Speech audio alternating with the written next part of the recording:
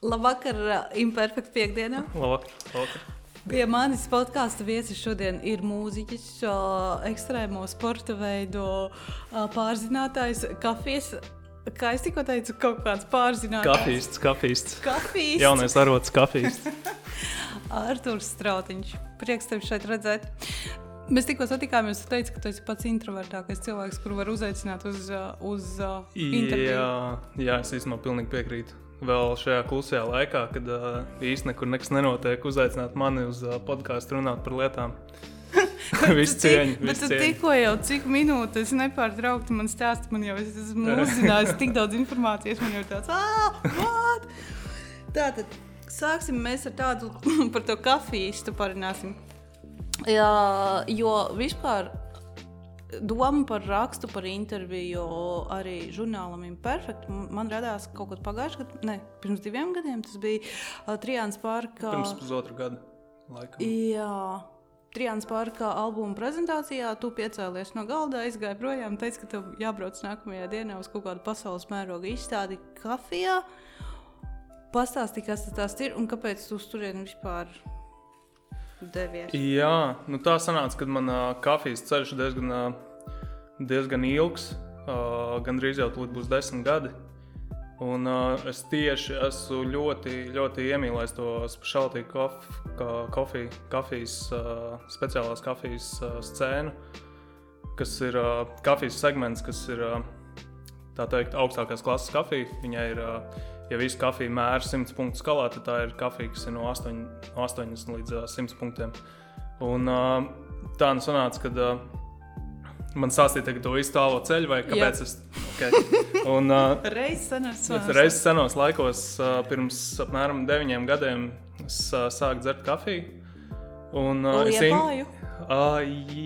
Nē, es gāju vienkārši uz Rimi un atradu, kad vienkārši paņēmu no plaukta kafiju un atnācu mājās, viņu uztaisīju.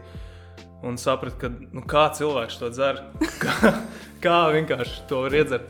Un tad es, protams, centos kaut ko saprast, un es iegāju, kur cilvēki iet, lai kaut ko varētu saprast. Viņi iet googlē un raksta kafiju Latvijā, kafiju Rīgā. Un tad es atradu tādu cilvēku kā Ingmārs Dzens, un es viņam uzrakstīju Facebookā, tur sveiks, labdien, ļoti atvainojos. Vai jūs lūdzu varētu ieteikt man kādu labu kafiju, ko dzert? Nopietni? Un Ingmārs man rakstīja, ka tajā laikā, kad jāpērk Ilī kafiju, jo tā ir labākā kafija Rīgā. Un es tā padomāju, ok, labi, pamēģināsim to Ilī. Un tad es turpināju to Ilī dzert veselu gadu, vai mazāk. Un tad kādu dienu Marta Mielova teica, ka man brālis taisa kafejnīcu vaļā uz Tomsona Nītauša stūra. Un tad es atapos jau tajā kafejnīcā, un cilvēks, kas palīdzēja to kafejnīcu izveidot tieši kafijas koncepta izveidē, bija Ingmārs. Un tad mēs tur arī satikāmies. Jā. Un tad sanāk, ka Ingmārs bija mans pirmais īstais kafijas mentors, kas man tā kā ielika pamats un ievirzīja tajā visā jomā. Un kāpēc es vispār izdomāju iet strādāt un taisīt kafiju, jo es sapratu, ka man ir ļoti problemātiski runāt ar cilvēkiem, vispār uzturēt acu kontaktu, sarunu, Jo tu esi pasaulē introvertākais cilvēks. Jo es esmu pasaulē introvertākais cilvēks, un 2 gadus iepriekš es strādāju žurnālā kā reklāmas aģents, es meklēju reklāmas. Es braucu, vedu, tā kā taisīju piedāvājums, jātaisa reklāmas, jātaisa barteri, tur reklāmas laukums maksā tik un tik.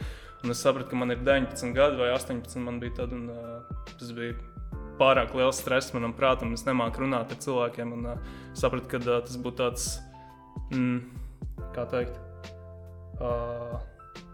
mazāk formāla vieta, lai mācītos vienkārši uzturēt kontaktu un apkalpot cilvēkus. Kā tu ar savu šo nemācēšanu runāt nonāca reklāmas pārdošanā? Jo tur atkal ir kaut kādam jābūt, man liekas, tur jābirst tiem vārdiem par visu. Viss ir tik forši, viss ir tik fantastiski. Nē. Man bija tā, ka es mācījos sabiedrisko attiecību un reklāmas lauciņā augstskolā, un tad es sapratu, ka man vajadzētu paņemt darbu, un man sanāca, ka darbs, ko man varēja tādā veidā piedāvāt, bija no ģimenes, un tad es izmantoju izdevību un sapratu, ka nē, to man nevajag tajā brīdī.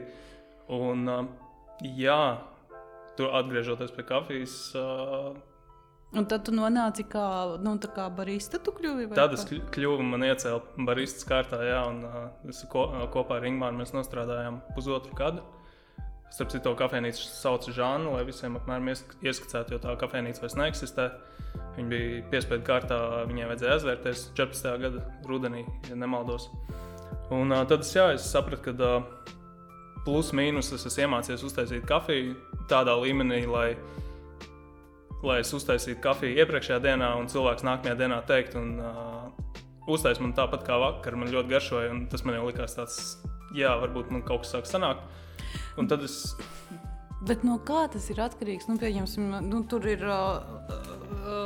tas nav tā, kad es piespiežu podziņu un man iztek kafijā ar... Pa lielam, nē, tur ir ļoti, ļoti, ļoti garš tas ceļš. Tur ir sākot ar kafijas audzēšanu, beidzot ar to, kā kafija tiek nograuzdāta, kā viņa tiek uzglabāta, kā viņa tiek uzglabāta visu to ceļu, līdz viņa atnāk līdz grauzdātājiem, kā grauzdātājs viņu uzgrauzdē, kā viņš viņu uzglabā, kā viņa tiek atgādāta un beigās kā tiek cilvēks, kas viņu gatavo.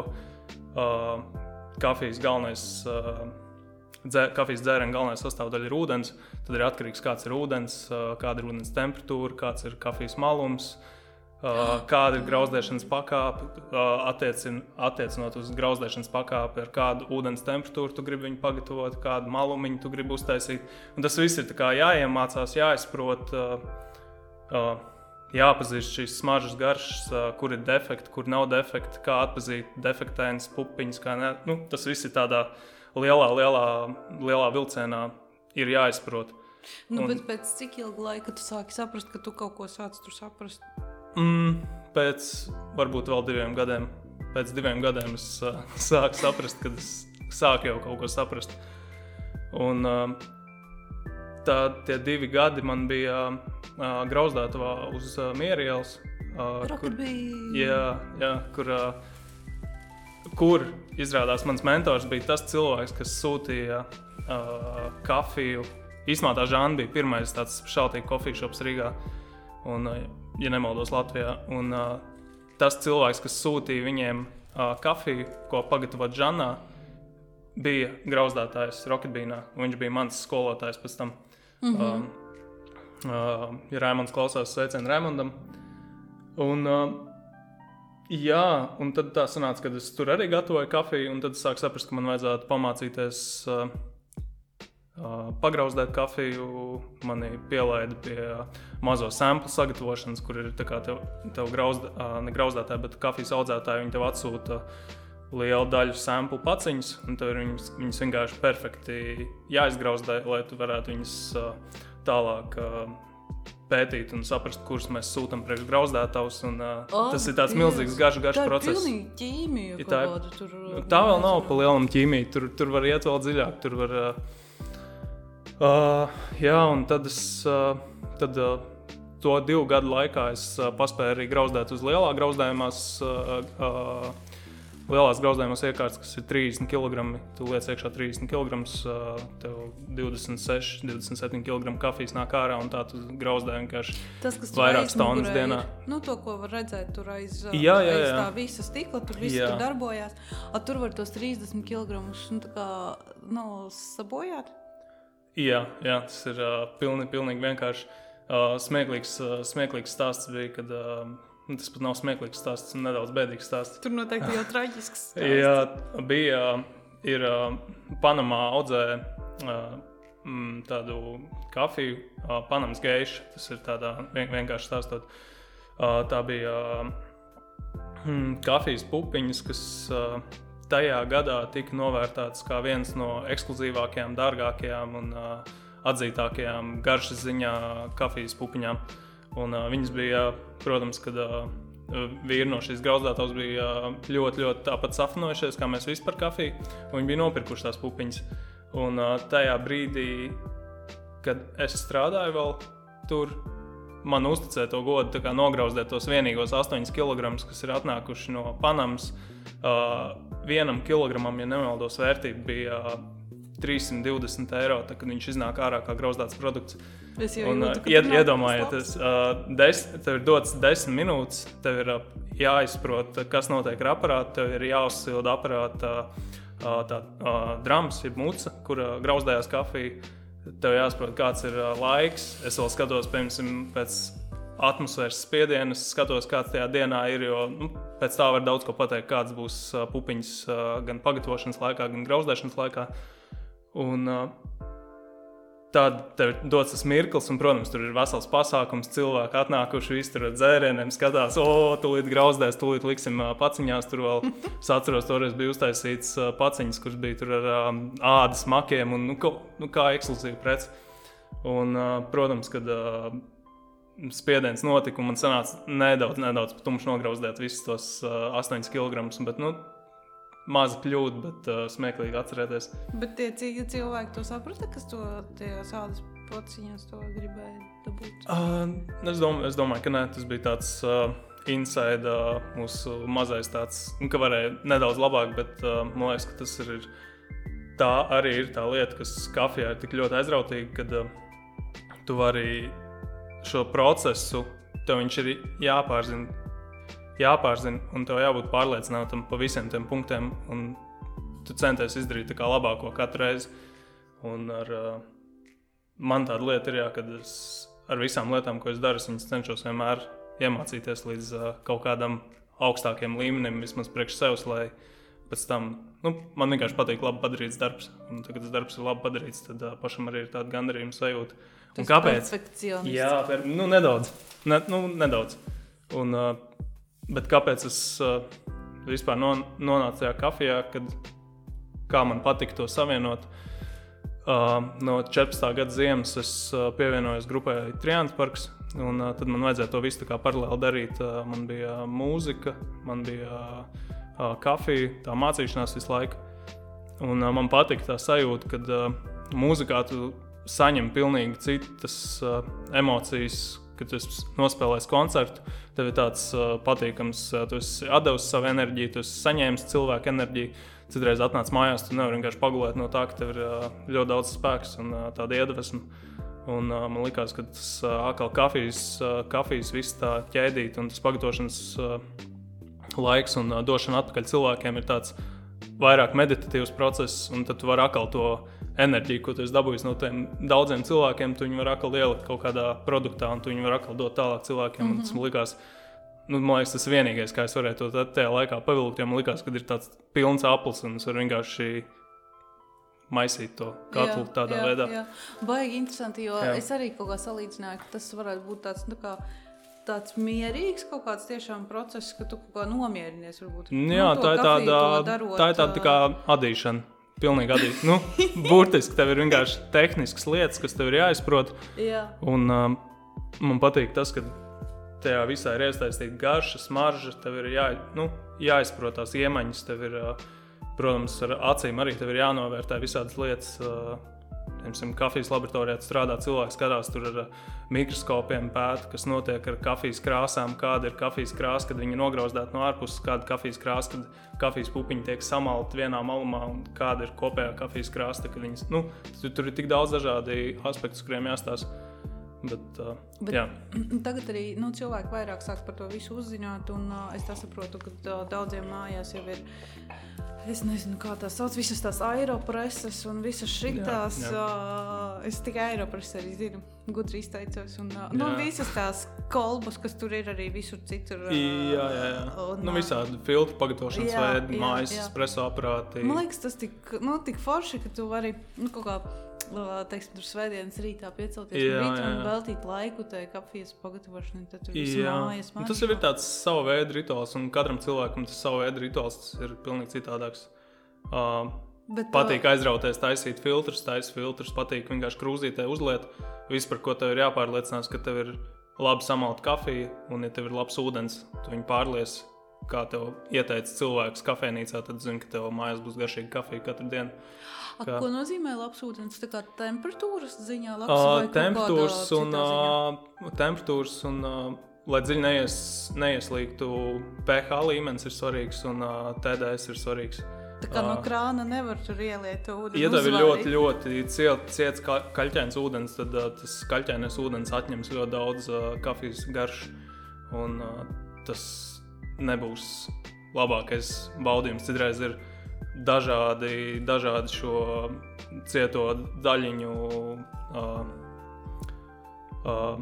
īpatsvars ūdenī, un atkarībā kāds ir ūdens, tā tu vari garšos kafiju, bet visā pasaulē ir aptuveni viens, ir tāda specialty coffee association, kas ir izstrādājis protokolu, un pie tā protokola cenšas pieturēties arī visas kafejnīcas, kas ir tajā lauciņā, un viņas, protams, tas atšķirās no pilsētas. Londonā būs viens ūdens, Nīderlandē būs cits ūdens, bet viņi visi cenšas pieturēties pie tā, un tādā veidā arī tiek panākts tas, kad tu nopirkt kafiju vienā pilsētā, tu atvedīs viņu uz Latviju. Visticamāk, ka 70% būs tā, ka tie cilvēki tajā vietā viņi ir grauzdējuši un pagatavojuši, ja tu pieturēsies pie tā, kā viņi to pateica, viņi pagatavot. Nu, tas ir... Es klausījos un atcerējos, ka mēs taču kaut kad toreiz braucām uz Zviedriju ar to prāmi, bija kaut kāds... Kas tas tāds bija? Tur kaut kāds bija tas pasākums, un mēs taču... Vai tas bija tevis dēļ? Mēs gājām pa to Stokholmu, meklējām tos par šalītī kafijas. Jā, mēs atradām, viņi bija slēgti, man liekas, toreiz. Viņi bija slēgti toreiz. Jā, drop coffee roasters Zviedrijā. Es tikko tagad tikai saslēdzās. Tiešām, taču tur bija vesels pārgājiens līdz tam kafiju šopam. Jā. Labi, bet kas notiek tālāk tev un tavā kafijas dzīvē? Pat labi ir tā, ka es vēl joprojām esmu aizrautīgs mājas kafijas pagatavotājs. Pat labi oficiālā darbā nevienā nestrādāju kafiju, bet visticamāk, ka drīzumā būšu arī mājas grauzdētājs. Strādāju pie tā, lai dabūtu iekārtu, kādu es gribu priekš tā, lai to darītu mājās. Un vēlāk ir plāns attīstīt kopā ar manu dzīvesbiedru Elfu. Viņai ir arī bizness un gribam tos abus biznesus sasaistīt, jo viņai kā izēja materiāls arī vienam no produktiem būs kafija, tāpēc tas man ir tāds nākotnes plāns, bet pat labam, jā, es vienkārši sakoju līdzi visām aktualitātēm, gaidu, kad beigsies šis viss globālais stāvoklis, un lai varētu vairāk latēt atpakaļ tajās, jo kafija, lai arī kā tas būtu tikai mājas rituāls, bet ja tu gribi tajā arī strādāt, tad tev vajag to cilvēku komunikāciju un jā. To, kāpēc tu uz turieni neizgāji vispār sākotnēji. Bet tik forši, kad jūs abi sanāk, tu tur ar to kafiju ņemies un tev draudzene ar kosmētiku gatavo, tā kā pati gatavo. Jūs esat tādi, tā kā, nezinu, 21. gadsimta tāds tā kā, es nezinu, tā kā skandināvu tāds paraugs, tagad, kāds, tas pašmāju tā gatavotā. Mums abiem ir ļoti līdzīgas tās lietas, kā mums patīk darīt lietas, un mums abiem ir īstenībā ļoti līdzīgi arī savu tie mīnus. Ja mēs esam kaut kur nepārliecināti, tad mums abiem ir vēl jau vairāk, ja mēs abi esam vienā vietā nepārliecināti, tad mums abiem ir tāds tā kā bloks uz kaut ko, un tad ir labi, mēs pēdējā laikā esam iemācījušies saprast, kur mums ir tas bloks, un tad mēs tiekam no tā bloka vaļā, bet jā, ar visām tām pozitīvajām lietām, jā, tas ir ļoti, esam tādi atraduši viens otru un esam ļoti līdzīgi, un man liekas, tas ir, jā, tas ir forši. Vienkārši tā teikt, tas ir ļoti forši, jā. Mēs tikko aizkadrā runājām, ka tu esi līdz šim nodarbojies ar visu veidu sporta veidiem un šitādām visādām trakajām, es nezinu, kā viņus nosaukt, vaļasprieki, nevaļasprieki. Tas viss ir tāds uz dzīves un miršanas robežas, to, ko tu dari. Ja paskatās to Instagram, tas ir ļoti skaisti, bet es to nevarētu izdarīt nekad tur karāties tās klints malā. Jā.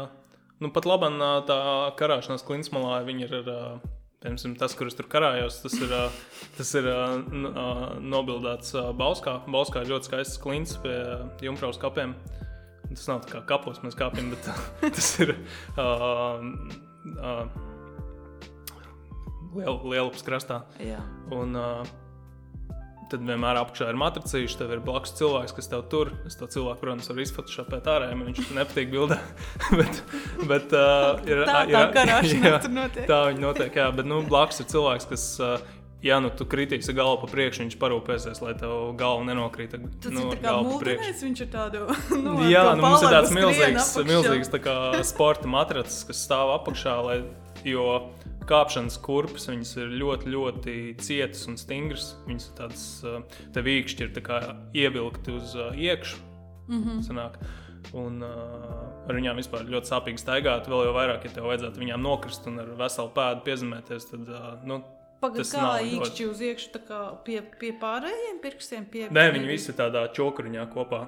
Kāpēc? Tāpēc, ka tādā veidā visa tā kāpšana notiek, tu liec nevis uz puspēdas kāpus, klints maliņas, bet tu centies likt savu purngalu, jo no purngalu tev ir vislielākais atspēriens. Tādā veidā tu vari atrast vislabāko balansu, un tādā veidā tu vari arī atspērties uz nākamo, piemēram, klints maliņu, kur tev vajag uzkāpt. Tādā veidā tev ir vislielākā kontrola, un tāpēc tev vajag, lai tev ir uz īkšķi ir vislielākā precizitāte, un tev ir vislielākais tas spiediens uz klints. Tas ir kā baletdejotāji? Jā, īstenībā ļoti līdzīgi, tikai dejojam pa klintīm. Kāpēc tu šito sāki darīt un sen tu sāki darīt? Pirmo reizi man liekas, ka tas bija 2017. gadā. Man draudzene uzdāvināja apmeklējumu, liekas, uz Gandra torni. Es aizgāju uz Gandra torni un sapratu, vienreiz izkāpu. Man vienmēr tā kā pēdējos jau 10 gadus viss, kas man zina, man ļoti patīk sportot, man patīk izmēģināt visādas dažādas sporta veidus. Un es vienkārši aizgāju un sapratu, ka tas ir kaut kas tāds, ko es pilnīgi neesmu darījis, un tev ķermenis jūtās pilnīgi citādāk. Un jā. Pagad uz Gandru tur, tas, kas ir klanciem malā, kur var redzēt vienkārši. Es atceros, ka es toreiz stundu pakāpu un sapratu, ka no tās dienas man jāsāk tas mācīties un jāizkop tas vairāk. Jo man vienmēr ir paticis, agrāk es ļoti daudz braucu ar sniegdēlu ziemā, un es arī vasarā, kad varēju, braucu uz kalniem. Un tad, kad es nonācu kalnos, tad man bija tā sajūta, ka kur ir tie kliņši kāpēji, ko viņi tur dara un kāpēc viņi tur ir. Un tad es sapratu, ka jā, tas būtu tāds vēl nākamais solis, ko vajadzētu lēnām sākt apgūt. Pirmkārt, lai tu pats justos drošāk tajos kalnos un lai tu kā vairāk izprast to vienkārši māti dabu, kas notiek tieši pašos kalnos, jo, man liekas, tā ir tāda arī vienkārši iemaņa, kas tev iemāca izvērtēt situācijas kalnos, kuras, ja tev nebūtu tās zināšanas, tu sāk darīt un tu varbūt nožēlot to uzreiz. Tagad, Vai arī tu tur paspar soli pa kreisi, jā. Un tad tu tur nonāc kaut kur tur, tu nevari nekur tik tālāk. Bet tā ir kalnos, tā ir kliņšu kāpšana. Tā nav tā kā, kad citi iet kalnos vienkārši augstumā, tā kā pasteigts veidā. Jā. Bet šitā ir tā kā kliņšu kāpšana. Tā ir tā kā kliņšu kāpšana, bet kliņšu kāpšanā, kā tradicionālā kliņšu kāpšanā vai sporta kliņšu kāpšanā, tas ir tikai vēl solis, kas man ir jāspēr uz priekšu, jo pat labam mēs ar saviem draugiem esam ļoti iecienījuši boulderingu, kas ir iekštelpu sports. Tur, kur ir pa tādu sienu? Jā, noteikti augstumā sienas, un tev nav vajadzīgs izmantot harnesus, nav vajadzīgs izmantot virves, iekaras sistēmas, nekas tāds. Tu vienkārši kāp, nolic lejā uz mīkstu matricīšu un turpini kāpt. Un tagad mēs lēnām esam sākuši izpētīt to āru procesu, kas notiek uz īstas klints, uz īstiem akmeņiem. Mēs braucām uz kaimiņu valstu tiem džimiem, braucām uz citiem kaimiņu valstu lielajām klintīm, jeb akmeņiem, kas ir Igaunijā daudz lielāk nekā Latvijā. Un, tā, pamazām. Un kāds ir tās mērķis, uz ko tu gribi aiziet, ka tu dodies kaut kādā kalnā, tā kā filmās rāda, tur, kur... Mans mērķis laikam ir, protams, ar īstiem cilvēkiem, īstajā pavadībā uzkāpt kādreiz kādā īstā kalnā, kur ir arī jāizmanto tā kā tehniskās zināšanas tieši ar visiem... visām iekārtām un visu, kā saka, kā filmās.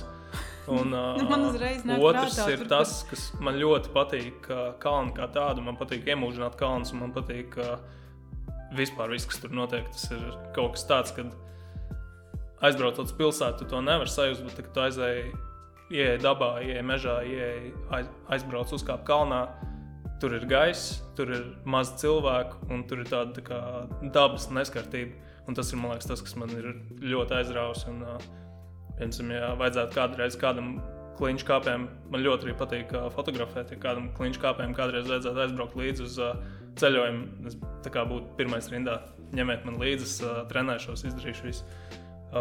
Nu jā, tas ir mans tāds nākotnes mērķis ar kliņšu kāpšanu, kas man ļoti patīk un uz ko es eju. Bet tāpēc, ka laikam tur ir tā vieta, ko tiešām mēs tā kā baigi neesam redzējuši. Nu, tas ir kaut kas tāds neizpētīts un kaut kas tāds unikāls. Tas ir tāpat kā nirt ūdenī, ko tu arī nekad neesi izpētījis. Jā, nirt man ir bail. Tā ir viena no manām paranojām nedaudz. Es esmu atradusi kaut ko tu nedari vismaz.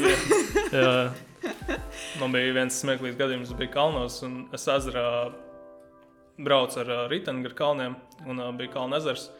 Un bija vasaras diena, man bija saules brilles matos, un es aizmirsu, ka viņas ir matos. Un es izdomāju, šeit ir jānoņurko. Un es ielicu tur kaut kādā vietā uz ezerā uz galviņas, protams, brilles pazūd. Es saprotu, tieši man dārgie Ray-Bani, es viņas tur kaut kad pirms gada nopirku, kā es viņas tagad pazaudēšu. Es sapratu, ka jānirst iekšā, es nirstu iekšā, un tur tās zāles, un viņas tādas baltas, un tā kā tumšs jau saule rietēja, un es sapratu, ka nē. Tā kā nirsts, es domāju, ka nē. Kaut arī es esmu gājis peldēšanas treniņos, man liekas, 4 gadus. Tā kā 4 gadus aktīvi gāju peldēšanā. Nē. Varbūt pēc pāris gadiem niršana nav mans elements. Man patīk lekt no kaut kādām malām augstām, kur ir nedaudz tā brīvā kritiena pātrinājuma sajūta, bet nirt tieši tas ir ļoti, ļoti bailīgi. Visi ceņi visiem, kas to dara. Šauras vietas un niršana. Bet varbūt pēc pāris gadiem mēs runāsim citā intervijā, un tu jau teiksi, es biju tur, kaut kur tur, nezinu kur. Bet no kurienes tev šī tā aktīvā dzīvesveida mīlestība vai, kāpēc tev patīk šis viss tas trakais? Tu teici arī bija kas skateboardists? Jā, es 10 gadus nobraucu ar skeitu. Tas bija ļoti... Salauzi visus kāju Salauzi, jā, visus kājas pirkstus, gandrīz visus rokas pirkstus salauzi, atslēgas kaulu salauzi, ribas salauzi. Un es sapratu, ka jābūt bišķi piesardzīgākiem, jo man tūlīt drīzumā jau pēc pāris gadiem jau būs 18 gadi, un tad tie visi kritieni izmaksās no sava maka. Un, Praktiskais latvietis saprata, ka dēls ir jānoliek plauktā un ir jāņem rokā ģitāra un jādzied par to. Un tā es sāku spēlēt ģitāru un sapratu, ka ar laustiem pirkstiem es ģitāru nepaspēlēšu, jo tieši es sāku spēlēt ģitāru ar salauztu roku un vienīgais veids, kā es varēju paspēlēt ģitāru, bija ar īkšķi. Un es iemācījos visas tās klasiskās ģitāristu dziesmas, Smoke and Water un visas tos rifiņus es spēlēju ar īkšķi, kamēr man roka bija ģipsī. Un tā man sākās mana ģitārista karjera. Tu esi tāds unikāls cilvēks, jo tu paņem kaut ko un tu ej viņā līdz dziļumam, jo mana ģitārista karjera beidzās pie mana pirmā akorda, kur es iemācījos, un tu biji tā, Īstenībā, nav tā vienmēr, kad es cenšos visu izdarīt pēc labākās sirds un izdarīt visu to augstākajā kvalitātē. Bet, piemēram, ar ģitāru man bija tā, ka 2010. gadā mums bija grupa, kur mēs spēlējām tur ļoti smagu mūziku, mums bija Melnajā piekdienā koncerti un viss kaut kas tāds. Pēc tā mani pamanīja, bija atnākuši arī no Triānas parka, visi viņi meklēja tā kā ģitāristu, tur viņi man tā kā noskatīja, bet bija laiks. Arī mafija atnāk noskata. Viņi noskata, šitais čalis, tas, kas lec cilvēkos, viņš mums noderēs. Bet tad es sapratu, ka kaut kādā brīdī vienkārši tas viss tā kā nokrita. Sāk nākt kaut kāds cits intereses, un tā ģitāra vienkārši vienu brīdi man bija tā, ka tas ģitāra, man liekas, nebija aizticis gadu vai pusotru gadu. Un tā, ka vispār, ja tu kā cilvēks, kas grib spēlēt ģitāru, ja tu neaiztiec viņu pusotru gadu, tad tu nevari labi spēlēt ģitāru. Tev pat ritms nav, tev nekā nav. Un es atceros, kad... Tas bija pēc tā Triānas parka vai... Pirms Triānas parka. Pirms es biju tur un... Es atceros, kad mēs vienkārši tikāmies ar Kristapu, un Kristaps Ērglis bija tas, kas man palīdzēja vispār tikt atpakaļ kaut kādā veidā uz sliedēm. Viņš uzšāva man riktīgi, viņš mācēja pateikt man īstos vārdus, viņš pateica tā, klausies, tev nav tas, tev nav širais, un tev ir vienkārši pie tā jāstrādā, un visu cieņu viņam, un visu cieņu maniem draugiem, kas tā kā māka pateikt tādas lietas, tiešām, ja tu kaut ko redz kā cilvēkam, kurš kaut ko ir darījis, un ka viņš to var izdarīt labi, bet ja viņš to nedara vairāk, vai viņam kaut kāds bloks ir, tad draugi tie, kas tev pateiks, ka reku tev čalīt ir tas bloks, tev ar viņu jātiek galā. Un atbildot jautājumu, kāpēc aktīvais dzīvesveids un tev pietrūkst kaut kādas emocijas dzīvē, tev gribās to asumu kaut kādu sajustu? Asumiņš ir viens, jā, tas vienmēr ir pēc kā es tiecos. Man patīk nedaudz adrenalīns, man patīk spriedzes sajūta, bet bija tā, ka tagad man pēdējos 10 gadus es ļoti sācu strādāt to, lai es dzīvotu veselīgāk, lai es dzīvotu tā kā arī vairāk jau tas tā kā sevis tā kā mīlēšana, cienīšana, lai tu tā kā varētu dzīvot pilnvērtīgi ar saviem cilvēkiem apkārt, jo bija laiks, kad es gāju pie ārstiem, man bija ļoti slikta veselība, es ļoti daudz slimoju vienu laiku, man bija tur visādi vīdusavas iekaisumi, slimības, praktiski es domāju, viss, kas man atcerās no skolas, kurā es gāju, visi man klases biedri atcerās, ka es pilnīgi vienmēr slimoju. Un tas bija visu laiku slims, man bija tie vīdusavas iekaisumi, man bija vienu brīdi tā, ka es gandrīz kurls ar vienu ausu bija, visur strūtas, visur, briesmīgi.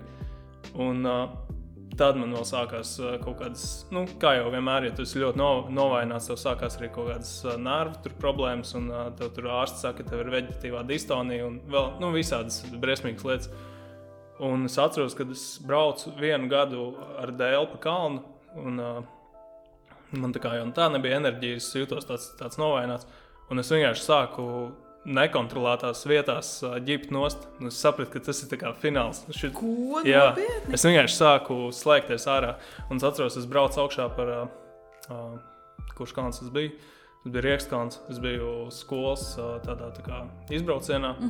Ar draugiem aizbraukuši ar busiņu. Un es braucu augšā pa pacēlāju. Tas ir viss, ko es atceros, un pēc tam es atceros, kad pacēlā kalna laiks man bija beidzies, un es esmu lejā noripojis kaut kur blakus pacēlājiem, un neviens man nav pienācis klāt, un es esmu pamodies pēc pusotras stundas vienkārši, un man viss ir, es esmu apsnīdis, man ir jāceļās, un man ir jāiet tā kā, jābrauc mājās. Un cik izdevies pasākums? Cik izdevies pasākums, un tad bija vēl tajā pašā laika periodā, man liekas, pēc pāris mēnešiem, kad es noģību dušā. Man bija vāna, protams, es tur vānu laikam bija aiztaisījis ciet, un es pamodos no tā, ka man ir vānas ūdens līdz degunam. Un tad es sapratu, man dzīve tā kā saka priekšā, ka tev jau smeļās, jau tūlīt, jau tev degunā ies iekšā. Tad ir kaut kas jāsāk darīt, un es vienkārši sāku, protams, iet Googlē. Visi sāka jautāt Googlē, ko darīt savu dzīvi, jo Google, protams, ir gudrāk par ārstiem. Un tad es atradu, ka man vajag sākt skriet, lēkāt, lekt ar lecmauklu, pilnīgi jebko darīt, lai man uztrenētu atkal to Bet tad tu domā, ka tas tiešām bija no tā novājinātā organisma, ka tas tāpēc, ka tu nesportoji? Cilvēks ģības. Es domāju, ka jā, man bija pilnīgi, man liekas, tik briesmīgi veselība. Un tad es vienkārši sāku trenēties, atceros vienu vasaras... Labi, kāds bija sākums? Tas nebija tā, ka tu piecēlies nākamajā dienā un tā visas tā kā rokīs tāds... Nē, tas sākums bija pats briesmīgākais. Es atceros, pirmo pusgadu bija ļoti briesmīgi. Ļoti. Tu sevi tā kā motivēji visu laiku? Kāds sevi piespiedi? Vienkārši ir jāmotivē sevi, jā. Es klausījos mūziku, kas man patika. Es visu laiku skatījos... ko es gribu izdarīt, un es rakstīju uz lapas, ko es gribu izdarīt. Tas ir vienīgā mana motivācija. Tas ir tā kā ar sevi, tu sev uzliec parakstu, kad tu to centies izdarīt, tu esi uzrakstījis uz lapas un tu esi parakstījies. Tātad šis ir mans plāns.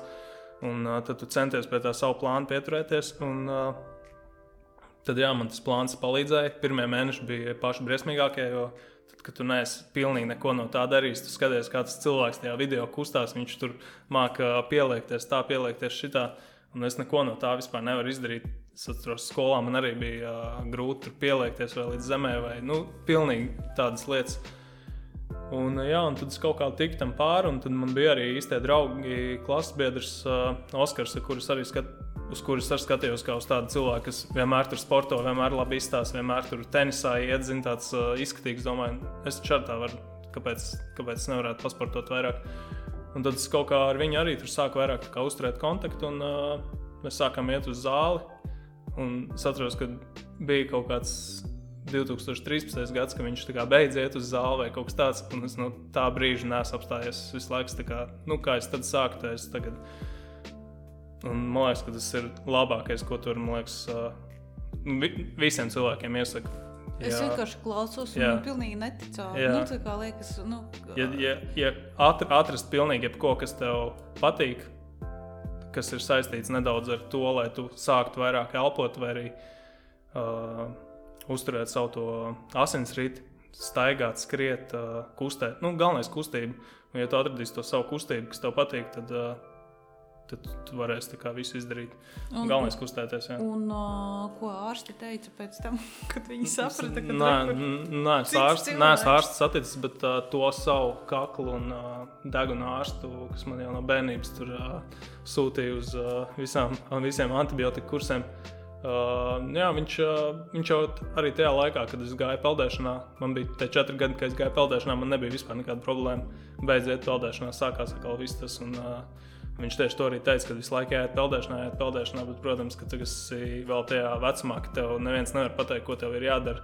Tikai tad, kad tu pats jau esi nonācis līdz pašam pēdējiem, tad tev ir jāsaprot.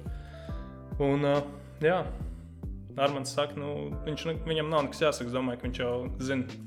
Ja es neesmu pie viņa gājis, tad es domāju, ka tas ir sasniegums. Ārprāts, baigi, nezināju šito visu, bet tā sportošana un kaut kāda mentālā veselība arī, tavuprāt, ir, tev ir palīdzējis? Tikt ar kaut kādiem stresiem galā, tikt ar kaut kādiem tām vegetatīvajām, ko tu teici? Jā, es pilnīgi varu pateikt 100%, kad tad, ja es neesmu darījis kaut ko 3 dienas pēc kārtas, es jūtu, ka man sākās tāds kritums. Jā, pilnīgs kalniņš uz leju. Tev atliek bišķi piespiesties un kaut 10 minūtes vai 5 kādā rītā vai vakarā, vai kad tev ir laiks, uztais pietupienus, aizēji, nebrauc mašīnu, nebrauc ar vienkārši aizēji to kilometru, vai kur tev ir jāiet, atnāc kilometru atpakaļ, un tas jau būs jau tas, ko tev vajadzēja izdarīt. Bet tikko tu sāc apstāties un bremzēt, tev nav tas brīdis, kad tu bišķi iesvīsti, tad jā, es domāju, ka tas ir roku rokā vienkārši. Es domāju, tas man ļoti palīdzēs. Tu arī augstās peldes dari? Jā. Un tas man varu kaut ko pajautāt, un pat tādu, šito es neesmu darīt. Tā niršana jau bija, bet tā augstās peldes... Augstās. Tas ir. Es kaut kādas augsto dušu esmu pamēģinājis, bet augsto peldi es nekad neesmu mēģinājis. Augstās peldes ieteiktu visiem. Ieteiktu izvērtēt savus varēšanas un varbūt nelikt uzreiz pilnīgi augstā ūdenī bez iepriekšējas kaut kā sagatavošanās. Varbūt sākt mājās ar augstām dušām. Bet es to sāku darīt tajā brīdī, kad es paralēli spēlēju Trijānas parkā un strādāju tajā kafijā, un es jūtu, ka man vajag vēl. Es, protams, arī trenējos, un es sapratu, ka man vajag kaut kādu veidā atslodzi, un tad es atradu tādu kungu, kas arī internetā parādās kā pirmais kungs pie augstiem peldēm, tas bija Vims Hofs. Tas Google ir tāds labāk. Google ir man vienkārši māsiņa mazā, kurai es vienmēr visur pajautāt. Un es atradu Vim Hofu, un es atradu, ka viņam ir kaut kādi jocīgi elpošanas vingrinājumi, kas ļoti palīdz, starp citu. Viņi ir tā, lai dziļi elpot, tā ūdenī? Dziļā elpošana, jā, un elpas aizturēšana pēc tam. Tas ir tāds ieteikt katram izmēģināt kaut vienu reizi to pilnu ciklu, kā viņš liek darīt. Kā viņu sauc? Vims Hofs. Vim Hof. Jā, un pēc tās elpošanas var iet augstās peldēs, un šoziem, es teiktu tā, ka šoziem man sanāca neregulāri tā augstā peldēšanās. Tas varbūt, nezinu, reiz 2 nedēļās, reiz 3 nedēļās. Ir draugi, kur man tagad sākuši vēl vairāk iet tajās augstajās peldēs, piemēram, Sibila, sveicienu Sibilai. Un, jā, tā sajūta ir tieši tāda pati sajūta, kā paņemt uztaisīt krosiņu. Būt pilnīgi nosvīdis, tev asinsritē tā kā virmo, tu esi noskrējis 10 km, bet augstā peldē tu vienkārši iekāp uz 5 minūtēm iemērcējies. Tev nevajag 5 minūtes sākumā, tu vari iekāpt uz 15 sekundēm, tu iekāp iekšā. 5 minūtes. Tu iekāp iekšā paturies, tu izkāp ārā un tev liekas, ka tev vienkārši viss nomainās. Jā, nu, man ir šis nevajag sportot, aizēju, iekāp pilnīgi, jā, minūti, to var sākt, un es domāju, ka tas ir tāds arī viens punktiņš, kas ir, ja tu centies to aizsākt un tu to sāc darīt, tad es domāju, tas arī tā kā tāds ķēdes reakcija būs visam pārējiem. Bet tu to dari tā kā, ikdienā no rīta, pieņemsim, tur 6 no rīta ceļos? Nē. Tas ir vairāk tāds pie izdevības. Es redzu, ka šeit ir ezers, man ir cirvis mašīnā, es izkāpu ārā, es paņemu cirvi, es izsitu āliņģi, es iekāpu āliņģi, es izkāpu no āliņģi, es braucu projām. Vai arī mums ir grupas biedri Kristap, mēs vienmēr kāds, arī 2 gadus mēs vienkārši pēc kārtas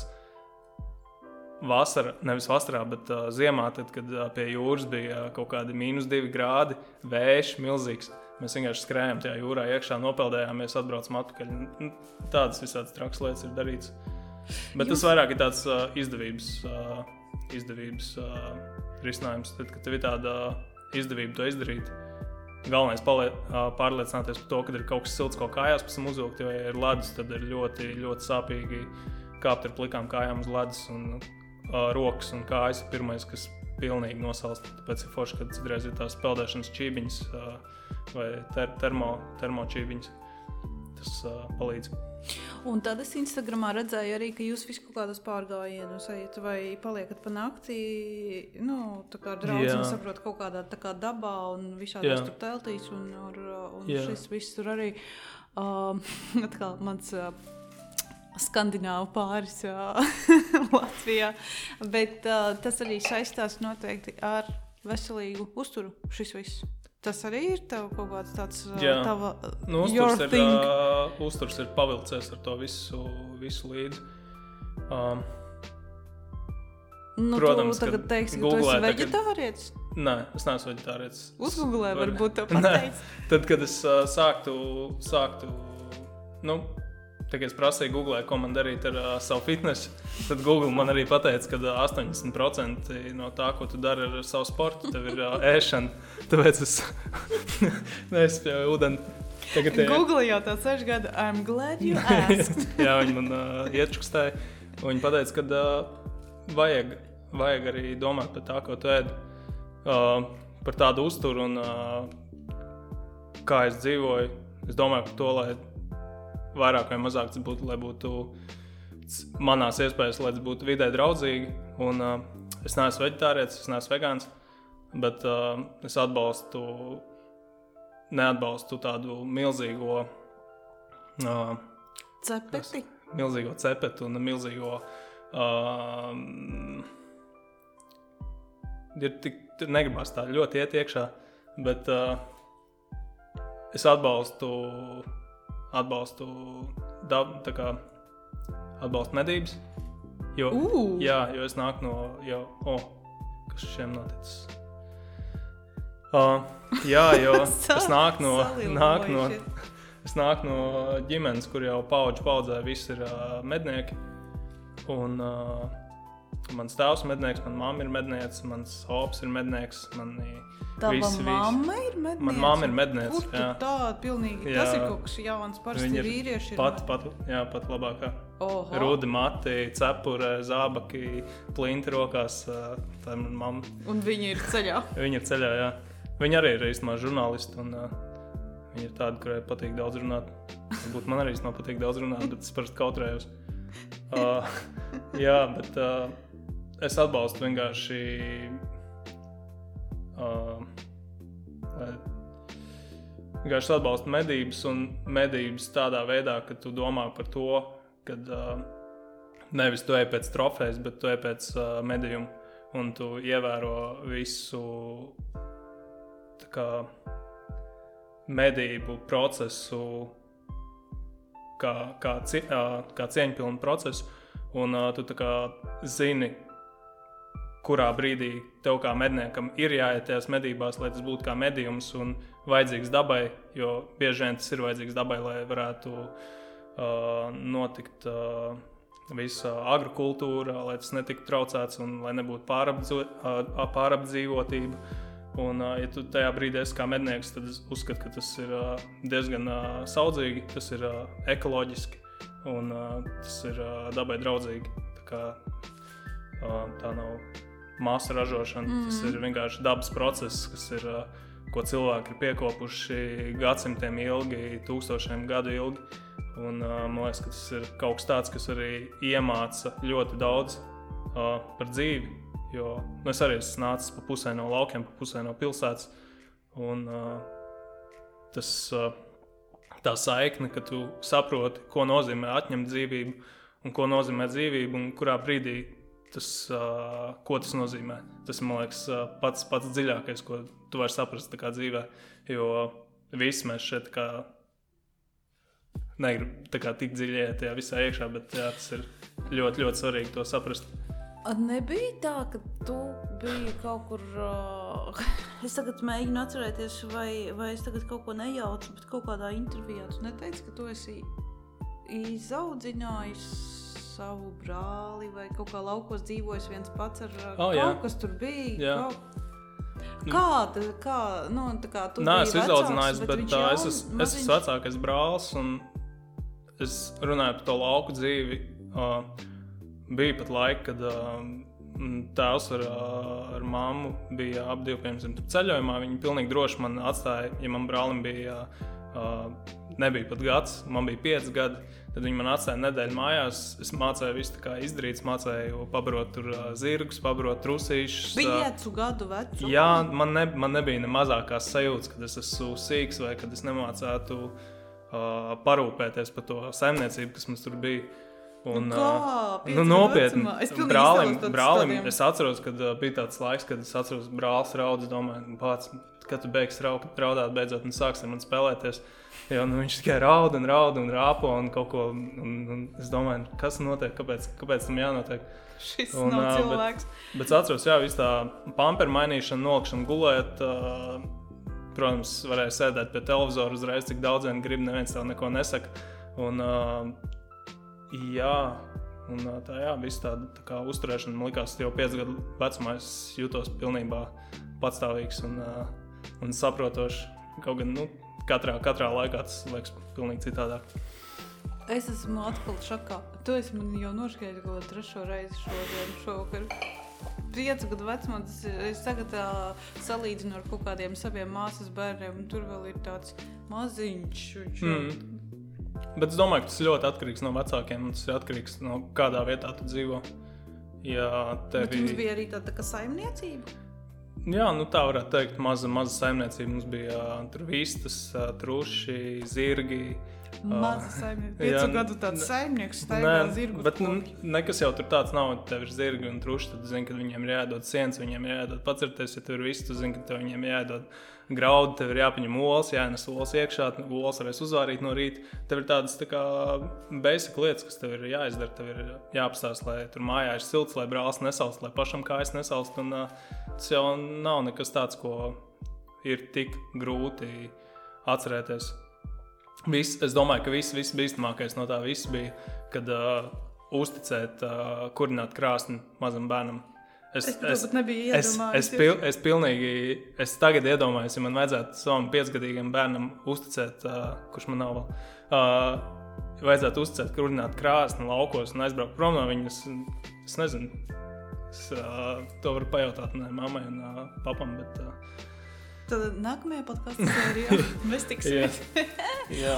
Ak, vai dieniņ, bet arī kaut kāda tāda tā kā izpratne par lietām, pieņemsim pienāk vakars, mēs tur tagad dosimies gulēt, un rīts pienāk mums tā. Kaut kā liekas, kad manā skatījumā tas 5-gadnieks vēl tā kā neizprot to visu, jā, ko bet man liekas, ka tas 5-gadnieks jau no 1 gada jau ir, vai vēl ātrāk, viņš ir dzīvojis tajā, un viņš visu laiku to redzējis, kā lietas notiek, un kas ir jāizdara, man liekas, viņš jau to saprot. Es zinu, ka es jau 2 gados pilnīgi raiti runāju, un ja 5 gados, vēl pēc 3 gadiem, un tā kā tu esi mazs bērns, tad tev tā attīstība notiek 100 reizes ātrāk nekā tagad šajā vecumā, tad es domāju, ka tas ir pilnīgi saprotams, bet par to krāsni es vēl joprojām es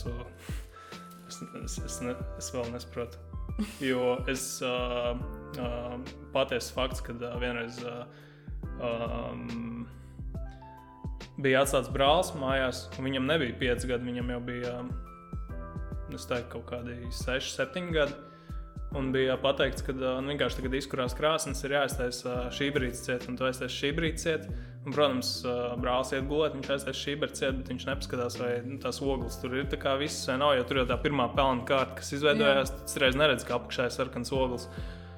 Un, jā, tur bija tāds tuvais zvans, jo varēja bēdīgi beigties. Bija visu māju pilna ar dūmiem, brālis bija aizmidzis, un labi, ka viņš gulēja pirmajā stāvā 2-stāvu gultē, kur dūmi jau ceļās uz augšu, un viss bīstamais ir augšā, un viss tvans, un viss bija tā kā ziema, tev ir logi, visi aiztaisīti ciet, visi lauka mājā, tev viņi ir, tur sagām un ar visu aiztaisīti tā, ka viņas tikai vasarā varēs ataisīt vaļā. Un viņš aiztaisīs tur durvis, aiztaisīs šīberu, un viss pilnīgos dūmos. Māma atbrauc mājās pilnīgā nesaprašanā, kas notiek. Tas, jā, tieši tas ir tāpēc, kāpēc pieminēju par to krāsni, jo man liekas, kad uzturēt zvērus, nomainīt brālnu pampers, tas ir sīkums, bet tādas tehniskas lietas, kuras ir svarīgi tiešām saprast tam cilvēkam, viņas ir jāizstāsta 10 reizes, jo tas ir, ja kaut kas saistīts ar dzīvību, tad tas ir tas pats svarīgākais, es domāju. Jā. Wow. Deep. Labi, atgriezīsimies normālā sarunā. Kas notiek ar mūziku, kas notiek jums Trijānas parkā šobrīd? Trijānas parkā mums notiek, varbūt daudz jau pamanījuši, kad arī kā mēs uzsākām sarunu, ka mēs Lauru tikāmies mūsu albuma 11 prezentācijā, kas bija 2019. gada rudenī. Jā, man kaut kā tas 20. gads pirms ir pusotra izmests gada, tas bija tikai galvas. pirms pusotra gada tikai bija. Mēs uztaisījām albumu 11, un tas bija tāds pirmais solis ceļā uz to, lai Trijānas parks būtu pilnībā pašpietiekama grupa, kas var izdarīt visus tos mūzikas rakstīšanas procesus pati. Tas bija pirmais mūsu lielais gājiens tajā, ka mēs varam paši saproducēt dziesmas, mēs varam viņas paši realizēt, izdot un iedot klausītājiem. Un tad sanāk, pienāca šī globālā situācija, un sapratām, ka nedrīkst apstāties, un ir jātaisa vēl viens albums. Mēs uztaisījām mini-albumu, kas ir kompozīcijas. Šeit, šajā reizē mēs spērām vēl vienu soli tuvāk tam, kad mēs jau šoreiz varam uztaisīt pilnīgi visu procesu. Kristaps var arī nomiksēt dziesmas, kas ir diezgan sarežģīti. Jā, šajā gadījumā arī Mālos pelēkos klips, kas ir manis filmēts, ka mēs varam arī varbūt paši uzproducēt savu dziesmas klipu. Un mēs viņu varam dot arī tālāk cilvēkiem. Un tagad mēs pēc šīm kompozīcijām esam sapratuši, ka mēs esam uz tāda laba ceļa, un mums vajadzētu sarakstīt vienu pilnu latviešu albumu, kurš nāks ārā šā gada oktobrī. Un mēs esam tagad ceļā uz to, lai viņu šogad sarakstītu. Tu sāki runāt tā kā no tām atstarpēm, mēs šodien sakam. Es redzēju arī kaut kādos tīklos, ka jūs bijāt tādā tā kā nevis nometnē, bet lauku mājā, kur jūs tur visu to darījāt. Bet tā jau arī tur tāda sava veida, tie jau nav kaut kādi tur tas nav darbs un tā nav kaut kāda tur draugu vide, tā ir tā kā ģimeniska vide, es tā saprotu. Tā ir kā tāda jocīga liela ģimene, kur izveidojusies no dažādiem cilvēkiem. Un tas nav kā darbs, bet tas ir tajā pašā veidā kā darbs. Nu jā, protams, tas ir. Tajā pašā laikā tas ir labākais, ko tu vari darīt, ja tev visiem, kas tajā ģimenē ir iekšā, viņiem patīk to tā kā darbu darīt. Un, jā. Interesanti ir tas, ka no malas, parasti jau šķiet visiem, kad Agnes ir tā trakā runātāja, kad parasti viņi tur sprākst ārā. Tie, kas zina, es 6 gadu laikā intervijās esmu pateicis varbūt 10 teikumus. Tāpēc tu esi Agnesai šeit. Nē, parasti ir tā, ka Agnes ir, kā visi jau zina, ka Agnes tagad runās un stāstīs, un tad jūs esat tie, tā kā, lūk, tie introvertie, kas ir tāds, tāds fons un atbalsta grupa, tad tur vīrs un vārds pasaka teikumu un viss čau. Bet īstenībā jūs esat arī visi tā traki, Kristaps arī ir. Kristaps pilnīgi traks un Edgars arī ir pilnīgi traks. Un tu arī esi, tā kā, ja tā dziļāk paskatās, tad jums tur iekšā, kas jums tur tik nedarās ārprāts. Bet tīri tāda koncertēšanas un šitas viss nepietrūkst? Pietrūkst īstenībā, jā. Tā kā riktīgi? Visiem pietrūkst un riktīgi pietrūkst, jo tas ir īstenībā tas, kāpēc to dari. Daudziem patīk taisīt dziesmas, būt tādā, varbūt, mierīgā procesā, bet tad, kad tu esi uztaisījis to dziesmu cilvēkiem, un tu aizgājis viņiem nospēlēt, un viņi ir atnākuši tevi klausīties, un ja viņi vēl dzied līdzi, vai arī tu saņem to enerģiju, tad tas ir, es domāju, gan cilvēkiem tas ir riktīgi forši, gan mums kā māksliniekiem tas ir tas, kas mūs vispār baro un grib taisīt, veicina taisīt vēl dziesmas. Un tā kā tas tagad nav, tad ir tāds jocīgs laika periods, kad katrs dara savas lietas, katrs cenšas kaut kādā veidā uzturēt to sajūtu un tikt tam pāri un arī taisīt tās dziesmas tā kā bez tā visa. Jo mēs tā kā redzam, kas notiek sociālajos tīklos, mēs redzam, kas notiek radio, mēs dzirdam, ka cilvēkiem patīk, un ja viņiem patīk, tad mēs zinām, kas iespējams notiks tad, kad atkal atsāksies viss normāli, notiks arī koncerti, un kad viss jau būs tur, kur tam jābūt. Bet man liekas, ka es varētu būt pilnīgi pati pārsteigta, ka, kā tas ir tagad, atnākt un klausīties koncertu. Tas būs pilnīgi kaut kas tāds. Ļoti, jā. Gaidāms laiks. Jocīgi ir skatīties Instagramā, kad, piemēram, Floridā notiek milzīgi koncerti, tur Diplo spēlē milzīgus DJ setus, notiek UFC cīņas ar 15,000 cilvēkiem, viss ir bez maskām, un tu skaties un domā, ka tā ir vispār cita paralēlā pasaule. Un, jā, bet es novēlu to pašu arī Latvijai atgriezties kādreiz tur, kur jāatgriežas. Jā, bet par kaut kādiem online koncertiem jūs jūs nedomājat, jo kāpēc to jautāju? Tāpēc, ka es pirms kaut kāda laika noskatījos Bena Hovarda online koncertu, un viņš bija tādā,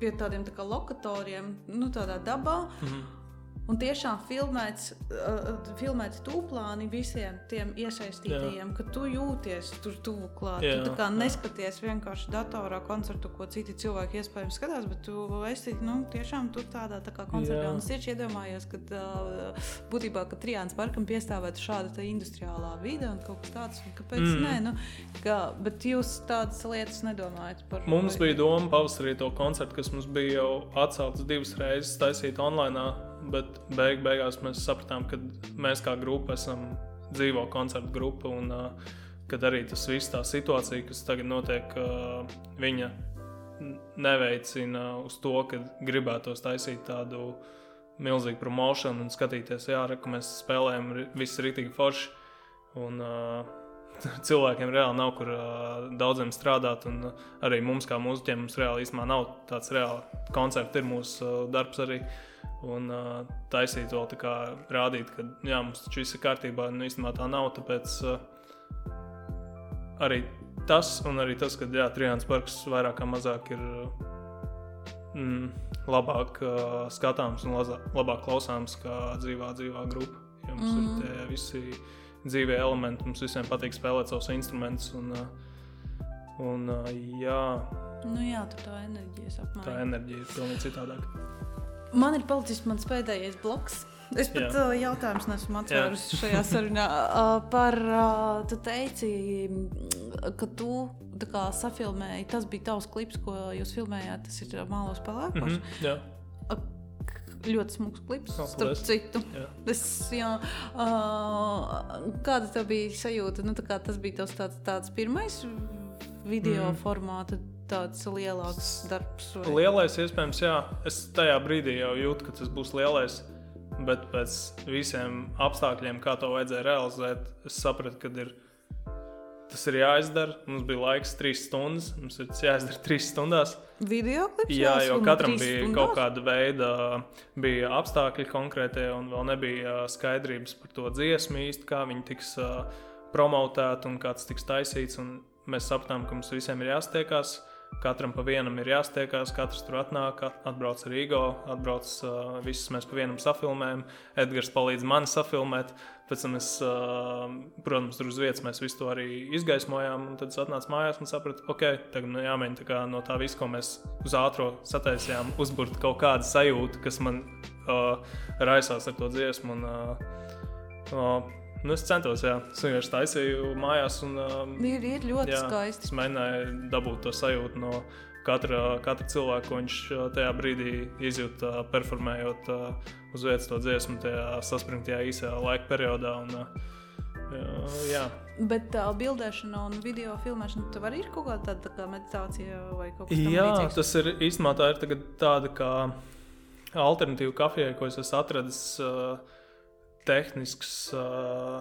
tehnisks darbs, ko tu vari arī tādā pašā veidā meditatīvi darīt, un tas kādam kaut kur arī nodara.